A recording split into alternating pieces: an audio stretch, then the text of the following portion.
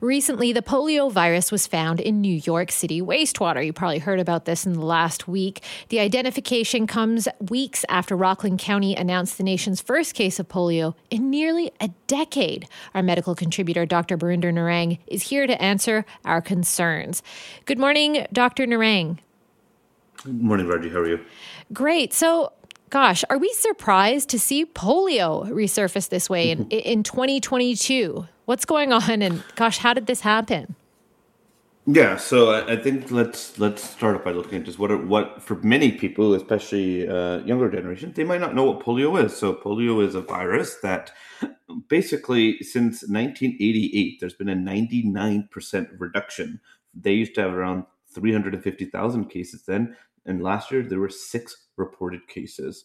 It's a virus that where 1 in 200 infections can lead to irreversible paralysis, and among those who are paralyzed, up to 10% die because their breathing muscles get immobilized. So it really is one of those viruses that I learned about in med school, not expecting to see a lot of. And yeah, the last couple of months, there's been evidence from around the world that it has been circulating a bit. So like you said, Rockland County, the British health authorities have also found some in London, evidence of circulation like in wastewater as well. And Israel in March detected a case of paralysis as well. And Australia also. 4-year-old in Australia. Australia, and maybe, I don't know the details of that though. Okay. But yeah, definitely. But now, I would say where it has been found, like in Canada in 1994, we were certified as a polio-free country. There has been circulating virus in Afghanistan and Pakistan the last few years. So since 1988, most people have, I know not eradicated, but most people here thought, okay, well, we're in the clear. And so now it's resurfaced and people are asking why, like what happened that polio is resurfacing like this? Yeah, and so the types of, while we don't know about the New York one yet, the ones that were initially found in Israel and the US and the UK, it's called the vaccine-derived poliovirus. And so back in like the 80s and 90s,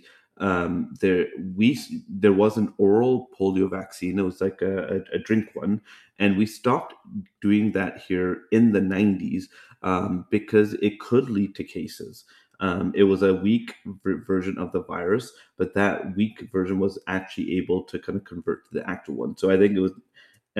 They said the oral vaccine is no longer recommended in Canada because of this. So the one they're seeing is from that. So it's either people overseas that are getting this type of vaccine, and then because it is a weaker form of the virus, it can still end up circulating. But then those in the community that are susceptible are those that are unvaccinated. Okay, sorry, that just a clarification on the oral vaccine. Yeah. It was triggering the actual virus in people's bodies? Yeah, this is an older type of vaccine where it was a weak virus of it. Now, this is a vaccine that is not given here. So I want to be clear. Okay, great. In our routine childhood vaccination series, we use a different one called an inactivated one that is not linked to transmission. Okay, that's great. So, but if overseas people are using the older type and there's risk of there's still transmission happening in Afghanistan and Pakistan, then with travel and other things, we can see cases of it traveling around the world. But it only will affect those people who are unvaccinated. So for the longest time, the series of vaccine that we have has been over 99% effective against keeping people protected against it. Okay, the one that we use here. Those sound like pretty good odds. But then, yesterday I'm talking to my hairdresser, a woman in her 20s, and she tells me, "Oh, we don't really trust vaccines anymore." And she says she's doing her own research. So is it that kind of mentality that shows us that people's general view of vaccinations is changing negatively? Oh, I do believe so. I think there's been a lot more hesitancy, especially through the COVID pandemic. We've seen the rise of misinformation. We've seen, just from 13 powerful sources of anti-vaccine messaging has caused kind of tons of damage around the world. Now, luckily in BC, we've been doing pretty well against that.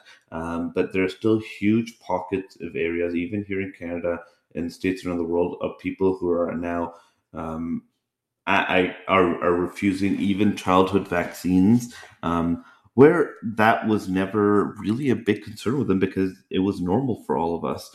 And so I think that what we do need to remember is that uh, when we say we're doing our own research, we need to be really critical of ourselves.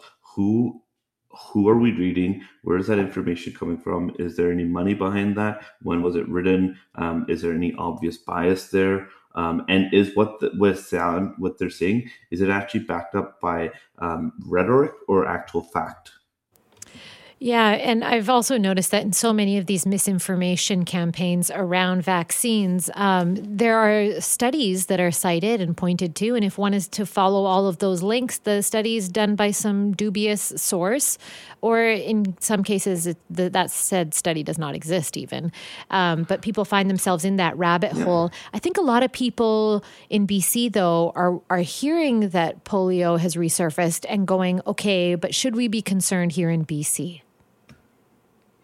Yeah, and I think one of the other points that we should mention is that we are looking at this kind of new surveillance data. This is called the wastewater surveillance data, and this is why they're doing it. It's for monitoring, tracking, seeing. Okay, hey, is there something that we haven't seen here in a while? That's when public health gets activated and see. Well, that doesn't necessarily mean that there's active transmission happening around it. Yeah, on the time, and that people are at risk. So I think part of this is we do need to wait and see.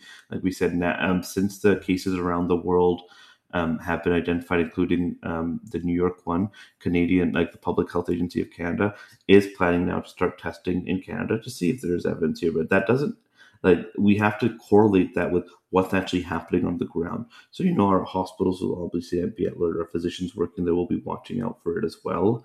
And then, but the best way to see is for what I can recommend to people is check to see that you've had your childhood vaccines, or that your kids have, and if they haven't, the vaccine that we give is the one that's recommended. It's part of the big multiple vaccines, and one that we give at 2, 4, 6, and 18 months of childhood, and a booster between the ages of 4 and 6 year old. And after that, the vaccine can protect the child for life. That's fantastic and very important information that we can all use. Dr. Narang, thank you so much for your time this morning. No worries. Take care. Bye.